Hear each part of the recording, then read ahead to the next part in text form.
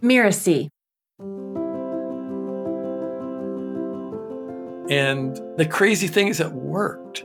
I made $1,650 in sales. And everyone's got a different frame of reference for money. For some people, that might not sound all that amazing. For me, my goal was $10,000 in a year. And here I just made, like in the span of a week, $1,650. I was just about doing backflips. I mean, no one had ever paid me for something that I created before that. Welcome to Season 2 of Just Between Coaches. I'm Melinda Cohen, and I run a business called The Coaches Console, and we're proud to have helped more than 70,000 coaches create profitable, thriving businesses. In this new season, we're going to return to our roots by focusing on questions that newer coaches are dying to ask more seasoned coaches. We're really excited about our new lineup and the value that these episodes will bring to coaches at every level. Our guest today needs no introduction, but before I bring him on, I wanted to tell you about my experience as a newer coach. When I started my coaching business, I had to take a huge leap into the unknown. I had never had my own business. I actually didn't want my own business for the longest time. I didn't want to be an entrepreneur, but I had just lost my corporate job. So I launched my own business. It was scary, but I was successful, which was great. And then I asked myself, what's next?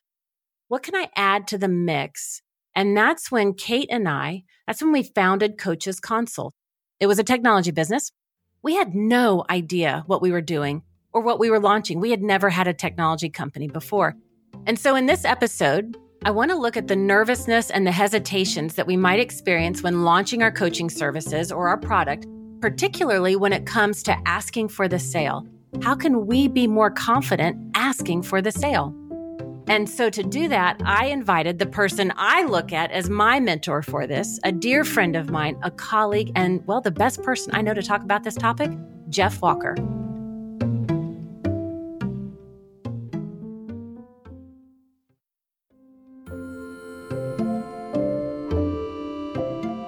Jeff started back in 1996 with nothing, as I've heard him tell. He had $0 to start with and no experience starting a business. And after that humble start, Jeff quickly developed a process for launching new products and businesses. And he has had incredible success over the years. And today he's renowned for his product launch formula. And he's the author of the New York Times bestseller book, Launch. And so welcome, Jeff. Welcome to the show. Thanks, Melinda. It's good to be here with you. I am so thrilled to have you on the show. And, I've heard you tell your background story several times when I've been at your events or just in the mastermind or in different conversations. But you went from being unemployed and then making millions of dollars. And so would you just share with our listeners a little bit of your story and your background? Sure. Basically, in the very early 90s, I'd been a corporate failure. I was in the corporate world and I did not fit and I did not thrive and I wasn't doing well. So when my wife and I had our son, she landed a job. So I quit my job because we wanted to try to have one of us be home with the kids. And it was all going great. By then we had our daughter. So I was taking care of 2 young kids. But frankly, we had very, very little money. It was a one-income family. We were just scraping by, and I was looking for some way to possibly help change our family's fortune. Really, my goal was to make $10,000 in a year. I thought if I could make $10,000, that would change everything. And I had a lot of different paths I was going after at that time. One of them was this crazy idea of me going back to school, getting another degree, and then trying to go back to the corporate world where I wasn't successful in the first place. So that just wasn't a very great idea. It shows the level of my thinking back then. But one of the other things I started to do was I started publishing an email newsletter in August 1996. And there were not very many newsletters back then. There was very few people publishing online back then. And I actually thought if I could start publishing this newsletter and start to get a bunch of subscribers to it, then eventually I could put that on a resume and maybe that could help me get a job or get into grad school or something like that. So the first email went out to everyone I knew who had an email address, which back then was not everyone. So I scraped together a list of 19 email addresses that I could send my first newsletter to. And that overstates it a little bit because one of those was my second email address and one was my wife's email address. But it felt better to say 19 than 17. So I sent that first newsletter out. And then I just started publishing twice a month, which seemed like quite often back then. It was just a different world. And slowly I began to gain subscribers through word of mouth. The next one I had 20 some subscribers, and then 30, and then 50. And then I cobbled together a free website. I got a few more subscribers. And over time, over the next 6 months or approximately, I don't know, it was over 1,000 subscribers. It gradually grew and grew and grew. And I had this thought that, wow, maybe I can sell these folks something. The only problem is that I'd never sold a thing in my life. I wasn't a salesman. I didn't know anything about marketing. And frankly, I felt scared to ask for the sale. They're not going to like me if I ask them for money. And so I had all these hangups about money, about sales, about marketing. So I hit upon this idea that was I would just deliver even more free value and have that lead into the sale. Have that free value sort of start the conversation in their minds that would lead to the thing that I wanted to sell them, which was basically an upgraded version of my free newsletter, a better newsletter that came out more often and had more stuff in it. That first launch was in January of 1997. And I actually made some sales. I put together the value that led into asking for the sale. And I sent out a very long email that said, I hope you enjoyed everything I've given you. I've got this new version of the newsletter. It's coming out. It's going to be awesome. This is what's going to be in it. If you want it, print out this email, write a check, and then mail me that check. Because Melinda, back then, taking online payments was rocket science just about. I mean, it was way beyond my capabilities. And the crazy thing is it worked. I made $1,650 in sales. And everyone's got a different frame of reference for money. For some people, that might not sound all that amazing. For me, my goal was $10,000 in a year. And here I just made it like in the span of a week, $1,650. I was just about doing backflips. I mean, no one had ever paid me for something that I created before that. You know, I'd always had jobs where you go to a job and they give you a paycheck. But the idea that I could create something of value that people would actually pay me for my creation was just mind blowing. And right at that time, I had this thought. It's right up there with the most important thoughts that I've ever had, at least to me personally. And that thought was, I did this once. I can do it again. And I can do it again. And I might even get better at it. And that is sort of what's defined the following 25 years. Because, you know, a few months later, I put together another launch. And that one did $6,000 in sales. So the growth from $1,650 to $6,000 is just mind blowing. It was just incredible. And then I followed that up with another one that did $8,000. And then what I'm going to tell you right now, it's going to make this seem really fast and like it was an overnight success, but it definitely wasn't. Because eventually, a few years later, I did the launch that brought my wife Mary home. That, in other words, allowed her to retire from her job where we knew this business was sustainable. That launch did $34,000. Because that was as much money I'd ever made in a year. And here I'd made it in a single week. Now, there's effort leading up to that week, but from when I actually opened up the shopping cart and started taking sales, it was $34,000. It was just mind-bending. And then now fast forward really quickly, around 2003, 2004, I went to a marketing conference. I met a bunch of other people that had online businesses. And that's when I realized what I was doing was unique, that other people weren't doing these launches the way I did them. And they weren't having these $100,000 weeks. And so I started to help a few people. I started to coach a few people. And then in 2005, I came out with what we call the Product Launch Formula, which is this training program, this coaching program. And since 2005, I've had tens of thousands of people go through that program. Can't even calculate the dollars in sales that I've had. I know in my career, I'm closing in $100 million of my products that I've sold. But the important figure is my students have now done over $1 billion in sales in just about every market or niche you could ever imagine in all kinds of different languages around the world. If you see someone launching online in a big way, if you see someone come out with a course, a coaching program, a membership site, a mastermind, And they just, all of a sudden, it's sort of like everywhere and everyone's talking about it. And it's a big deal. Those folks learned how to do that from me or from someone who learned from me. I know that sounds egotistical, but when you've been around for 25 years grinding away at something, then that's the kind of impact that hopefully you end up with. Yeah, it was just speaking truth, nothing egotistical about that. And there's two things I love from your story. I love how you took us from the journey from the first launch, I think you said was $1,650, and you were doing backflips. And now here you are.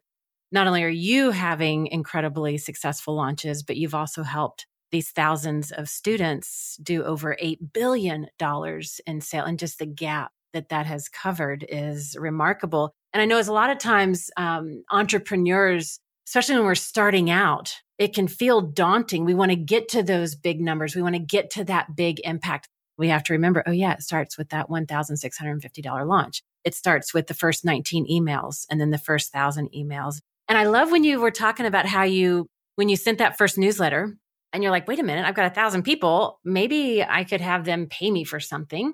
And you made the comment, I was scared to ask for the sale. And you said they won't like me if I ask them for money. And that was kind of the driver that's like, well, how can I do this in a way that can naturally lead to them paying me for something? Can you talk more about that? Because I know with the new coaches that we work with, that's mostly who we interact with at Coaches Console. They're brand new in their business. They've never sold anything. Or if they have, they've never sold anything of their own before. And so being scared to ask for the sale, what was that like? Can you describe that a little bit more? Yeah, it's interesting because there's often so much fear around asking for the order. The first thing you have to understand is that you're not taking money from anyone. It's always going to be a value exchange. You're making an offer of value and asking for value in return. And the reality is that a lot of people are very happy to publish content, free content. People are publishing. They're putting out social, they're putting out emails, they're publishing a blog, they're putting out videos, they're doing lives, and they feel great just teaching. So many people in our world are like that. And they feel like there's a switch. Boom, a switch has to flip for them to start selling, for them to ask for the sale. But the reality is that your free content can only take people so far. People wouldn't go through it because they're not invested. You can give free, but unless someone's invested enough, I'm talking on a big metaphorical sense, not even money, but they have to be truly invested in themselves to make the effort to affect whatever change you're delivering. And that change could be that they're learning a foreign language, that they're learning to meditate, that they're learning to have a better relationship with their spouse, that they're learning to lose weight, that they're learning how to build a business. Whatever it is, it takes effort on their part. And it takes behavior change. And behavior change is hard for humans. So for them to be truly invested, you have to take them through a process to get them invested. And one of the ways for them to invest is for them to invest their money. So really, I think one of the highest services that you can do for someone is to show them there's an opportunity for their life to be different. There's an opportunity for their life to be better. But they have to see that vision, and then they have to enroll in that vision, and they have to invest in that vision. And you can only take them there if you get them invested. And a huge part of getting them invested is have them actually invest dollars or whatever, cryptocurrency or euros or whatever, for them to actually invest. And Melinda, I know you very well. I know the business that you have. I know the people that are going to be listening to this. They're people that want to be change makers. They want to help people. And so the highest service that you can have for those people is to not just sort of take them up to the altar and then leave them waiting. It's to take them all the way through so that they completely enroll and invest. So making an offer is really, in the end, when done right, is the highest service that you can do for people.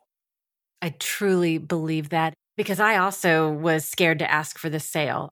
For some reason, I could sell everybody else's stuff. From the time I was a little girl, I was one of the number one sellers of Girl Scout cookies or my youth group pizzas or whatever it was. I could sell it for other people. But when it came to selling my own stuff, all of a sudden there was a weird block that started happening. And I had to, I don't know if it was a game I played with myself. It wasn't intentional at the time, but I had to replace the word sale with the word invitation so that I could let down my own resistance and truly understand exactly what you just said. It's like, wait a minute, I am being of service to support them to get something that they want. I just happen to be able to help them. Now I have no problem using the word sale or offer or asking for the sale because I understand what that is. But there is this interesting resistance that we have that we don't want to exploit or take advantage of people. And truly, we have what they need, and we are the ones that can help them. And I love the process of that free value naturally leads to the sale. It's like, then it's just an invitation. If you like this and want more of it and you like me and want me to help you, I'm happy to do that. And if not, I'm not your person. And it became this detached way of making the offer. It could be no strings attached. I wasn't attached to it for me. I wasn't attached to it for them. Can you talk about that a little bit, about being attached to the sale? Yeah, it's interesting because the more attached you are to a sale, generally the less effective you're going to be. And this is almost tactical, but it's also a mindset here. You never want to appear desperate to make the sale, ever. It's a very off-putting if someone perceives you as being in a state of desperation. You want to be the opposite. The more unattached you can be to any individual outcome in terms of a sale or an offer, the more powerful you'll be able to make it. Now, when you're just starting out, when I was just starting out, you are a little bit desperate usually. It's true. But it's a matter of experience and of knowing that you're going to be just fine. And being desperate to get a client, it is bad because you'll end up taking the wrong clients. So, and then you'll lowball your prices, like all kinds of bad things. All kinds of bad things. Yeah. But I just do want to acknowledge that when you're starting out, it is it's easy at my stage where my business is at for me to just not really care whether someone says yes or no. It's harder in the beginning. I mean, the more you can put yourself in the state of not thinking about this possible transaction and what that will mean, but think that 5 years from now, 10 years from now, 20 years from now, you're going to have a thriving business. You're going to have amazing clients. And this one possible transaction, it just doesn't matter in the big scheme of things. Now, I will tell you that, certainly I want to project, if I'm making an offer, I am unattached to each individual making a decision. But what I am attached to is trying to get them to make a decision. Because so many of us live in a gray zone, where we have some aspirations, but we haven't committed. We haven't enrolled. We haven't said yes. And so when people are watching me and they're watching my free masterclass where I teach for, it's probably about 12 hours of teaching. It's all 100% free, and it leads to an offer for my coaching program. And when people are going through that with me, I'm teaching my heart out. I'm giving as much value as I can in those 10, 12, 14 hours of teaching. And at the end, what I am attached to is getting my viewers to say yes or no, to not say maybe. Say, if you're going to say no, you don't want to go further with me, that's fine. That's fine. You've made a decision. You've said this is not right for me. If you say yes, fantastic, then we're going to be working together. Awesome. That's ultimately what I would love for them to say. So for me these days, that's what I am truly attached to, is getting them to that precipice and saying, okay, say yes or no. Doesn't matter which, but just say one or the other, because you don't want to be in the gray zone. You don't want to just be in there, this sort of gray, amorphous, I want my life to be better at some point in the future. Here, I'm giving you a way to make it better. This might be the way for you, or it might not be the way, but make a decision.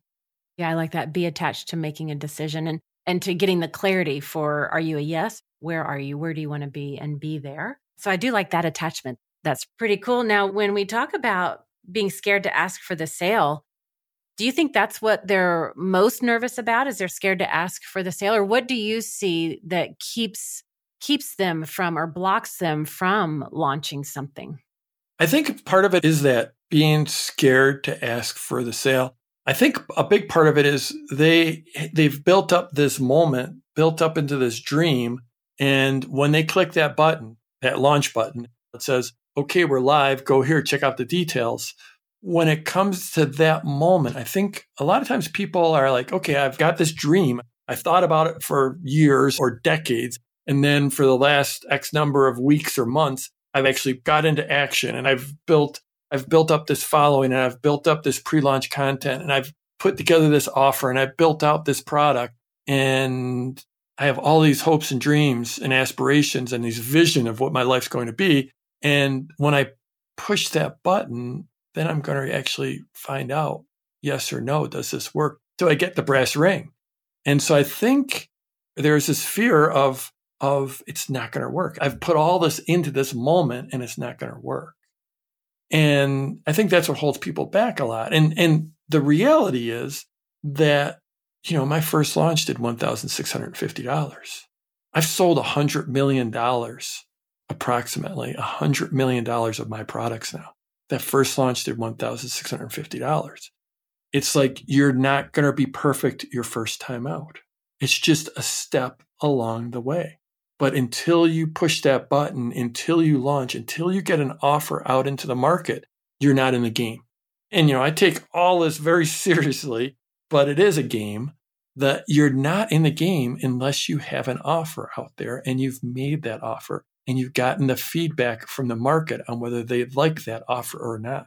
Maybe you put out some stuff on Instagram or you publish some videos on YouTube or you even put together an opt-in page and you've started to build a list.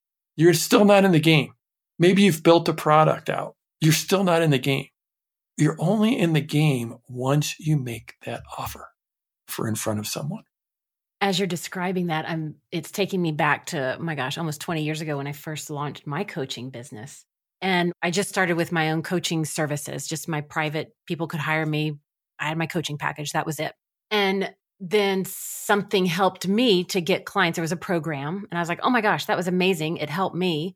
I loved it. And as it turned out, my mentor, she was licensing it. So I'm like, oh my gosh, I can get trained and certified and I can sell her program as if it's my own. I'm like, that is cool. And so I remember I studied and I knew the program and I knew how to facilitate it. And I was like, okay, I'm going to do this. This was back in the day of teleclasses. So before there was no such thing as Zoom or you weren't meeting people online. It was, let's get on the phone and we'll all be on a group call together. And so I was going to offer my first teleclass and I clicked that button and I sent that email and it was a big goose egg. That was my very first time offering something that, like, I was talking with people, they were hiring me for my coaching services, but as far as a program that I was offering, it was a goose egg. Nobody signed up. I was like, well, that's humiliating. And I just felt embarrassed and I was like, wow, I don't have what it takes. And I was beginning to doubt myself. And another mentor at the time, she's like, no, you'll still fill it. You're just not going to fill it the way you thought. Go to your colleagues, give them a free spot if they bring somebody in exchange for a testimonial. And I was like, wait, what? And she was like, you're exchanging value. It doesn't mean it has to be money. There's all kinds of things that are valuable to you right now. Feedback, insight, testimonials, all that. I was like, oh my gosh. And so that really stuck with me, that whenever I would launch something, it wasn't a matter of if I was successful, but when or how. I just thought it was going to look one way, but it's like, no, that's not the only way. And that really helped me to get over the fear of the perfectionism, of failure, of the humiliation of like, oh my gosh, I hit that button, it didn't work. It's like, oh no, that version didn't work, but let's try something else. And so when you said the name of the game is you've got an offer, you've made it, and you've gotten feedback. And so I got feedback on certain things that did resonate and didn't. And from there I could adjust. And then I started filling it. And so that feedback was more valuable in the beginning than the money that they could pay me. Now, I did need to have money because I did have to pay my bills. So I don't want to preach that you should give it away, but just that value exchange, it's important to make that value exchange and be clear on what that is. Have you ever had a failure? I know you said your first launch was, $1,650 and you were doing backflips. Have you ever launched something and you're like, well, that didn't go well? I've had some that didn't go that well. I think the only time I've done a complete goose egg is more like when I've done like an evergreen kind of a process. And I've had some of those that were like, okay, well, we got feedback there. I remember one offer where I put something together and I thought I was going to sell hundreds and I sold maybe 3 or 4. So absolutely. And, if you look at your story, you went from 0 to 18 years later, 18 years of success and, building a significant business and building a team and having thousands of clients. And it just goes to show that your first offer is going to be a hot mess.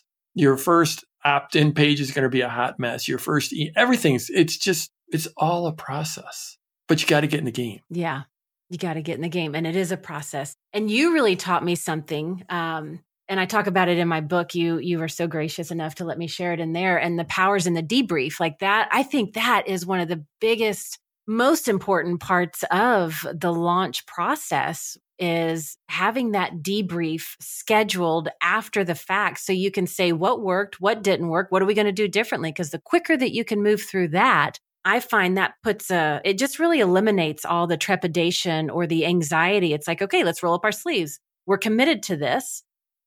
What are we going to do now? Can you talk about that debrief process? Yeah, it's critical. So it's really easy to forget to stop and after you've done something to take a look and see what went well, what do I want to do differently in the future? Now, I got to tell you, I've been doing this for 25 years. The last time we did this, that was I think probably our 17th or 18th consecutive $1 million launch. And we've done those every year since 2005. And sometimes twice a year. And yet we're still finding 17 pages of things we can do better or that we did well that we want to remember to do again. So it's it's how you learn. It's, the education you got from making that offer and selling 0, that education is what set you up to be where you're at right now today. Yeah. And I remember one of my favorite books is The 4 Agreements by Don Miguel Ruiz. Do you know that book? Yep, I do. And it was one that my very first coach gave to me early on. And so it was fresh in my mind when that was happening. And that agreement, don't take things personally. I just kept going back to, it's like, don't take things personally. You're committed to the bigger mission. And I just had to keep remembering, why am I doing this? What am I committed to? And remembering that trumped my fears and doubts so that I could do that debrief and say, okay, what do I need to do differently? How do I need to learn from this? Because I'm not giving up, because I'm committed to this bigger vision that I have and this bigger thing that I want to create and go for. But it's the powers in the debrief, and it's not a matter of if, but when and how. What's important is that you follow your plan, because that's what's going to keep you in the game in the long run. And it's the same way with any type of promotion or any type of launch. You can only control what you can control. All you can do is execute. Exactly. Yeah. Well, I want to summarize. We have talked about so many different interesting aspects of this topic. We kicked off this conversation with your amazing story, reminding us, your quote unquote overnight success started with a launch that began with 19 emails, and 2 of them were your own. So that we won't say that it was 17, but we'll call it 19. Thank you. And then it started with a launch that was $1,650. And that's where it begins. We talked about how so many are scared, you, me, so many out there scared to ask for the sale. And I love what you said when you said, remember, you're not taking money from anyone. You're offering an exchange. You're making an offer of value. And in return, they're giving you something of value. And I loved that perspective. And you shared with us, kind of woven throughout this whole conversation, how you created that framework of free value that naturally leads to that sale and invitation. And you reminded everybody that free content can only take people so far, that to truly make change in somebody's life, that person has to also be invested in themselves to affect that change that we're delivering. And that it takes behavior change, and they truly have to be invested for them to go through that process. We talked about being attached to the sale and never being in that state of desperation, but you can be attached to making the decision and having that clarity. Let your yes be yes and let your no be no. And we talked about the name of the game. You're not in the game unless you have an offer. You're making that offer and you're getting feedback. And then we went through the debrief process and to follow your plan. Jeff, do you have any parting words for our listeners? I guess my parting words are that this is all doable. If you're listening to this podcast and you want to have a business, if you want to be a coach, there's never been a better time. It's all so doable. It's been a crazy journey I've been on for 25, 26 years. And it all started with making that first offer, with moving forward and gradually getting better. Anytime you hear about an overnight success, we all know this. There is no such thing. All there is putting in an effort, creating value for other people, offering that value to them, communicating that value to them, and then moving them forward. I mean, this is a glorious business. This is a business where we get to change lives. We get to help people and truly change lives. No matter where you're at in it, I want you to either ask you to recommit and double down on all the good you're doing. And if you're just starting out, so many of us have been there and it is all doable. You're not going to be an overnight success. You can get there by putting one foot in front of the other, about taking that next baby step and moving forward. Awesome. Well, thank you for listening to this episode of Just Between Coaches, and a huge thank you to you, Jeff, for this amazing conversation. You can actually find out more about Jeff at productlaunchformula.com. That's productlaunchformula.com. Jeff, thank you so much for coming to the show. Oh, you're welcome, Melinda. It's always great to talk to you. I'm Melinda Cohen, and you've been listening to Just Between Coaches. Just Between Coaches is part of the Mirasee FM podcast network, which also includes such shows as Once Upon a Business and Course Lab. This episode was produced by Cynthia Lamb. I wrote this episode with Mishi Lance, and she assembled the episode. Danny Eny is our executive producer, and post-production was by Post Office Sound. To get future episodes that are coming on Just Between Coaches, please follow us on Spotify, Apple Podcasts, or, well, wherever you're listening right now. And if you like the show, please leave us a starred review. It's the best way to help us get these ideas to more people.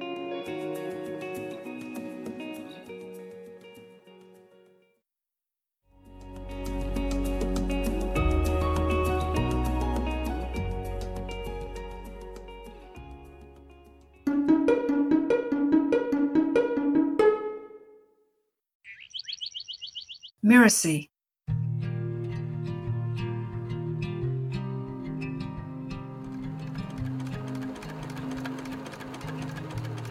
And so the tailor, having gathered together the beautiful scraps, began to sew. He stitched and he sewed, and he sewed and he stitched, and by the morning time, he had made himself a beautiful coat. Now, when he wore his coat into the market, everyone admired it so much that the tailor decided to wear the new coat everywhere. And that's what he did. He wore it and wore it and wore it until it was all worn out. Or was it? In each episode of Once Upon a Business, Lisa shares a fairy, folk, or traditional tale, and then extracts rich business lessons that are applicable for entrepreneurs, coaches, and course creators. Stories always take us on a journey from one place to the next. Sometimes this journey is literal, sometimes it's metaphorical, but always we find ourselves transformed. This story, The Tailor's Coat, originating from Europe, takes us through a literal transformation of the pieces of cloth, and yet somehow teaches a powerful lesson. It does speak to a common entrepreneurial journey. Many of us start out working for someone else and give them everything we've got. Perhaps the tailor finally deciding to make something for himself is similar to the entrepreneurial desire to begin to create a business for ourselves. We take the scraps, the skills that we've developed, the experience that we've gained, and we launch our own business.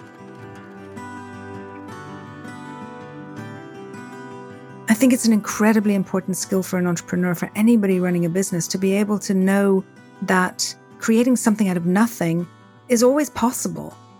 And it's often the way forward because it's out of the scraps of what's been done before. It's out of almost the missing pieces that are not quite there that that we can actually bring our creativity and bring our determination and bring our vision to create something really wonderful, really brand new and really beautiful.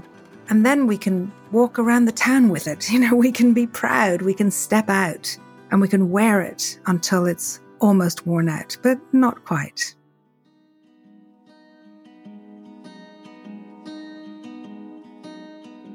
To hear more of Lisa's stories and learn the deep lessons they carry, make sure you subscribe to Once Upon a Business wherever you get your podcasts. We'll see you every other week with a brand new episode.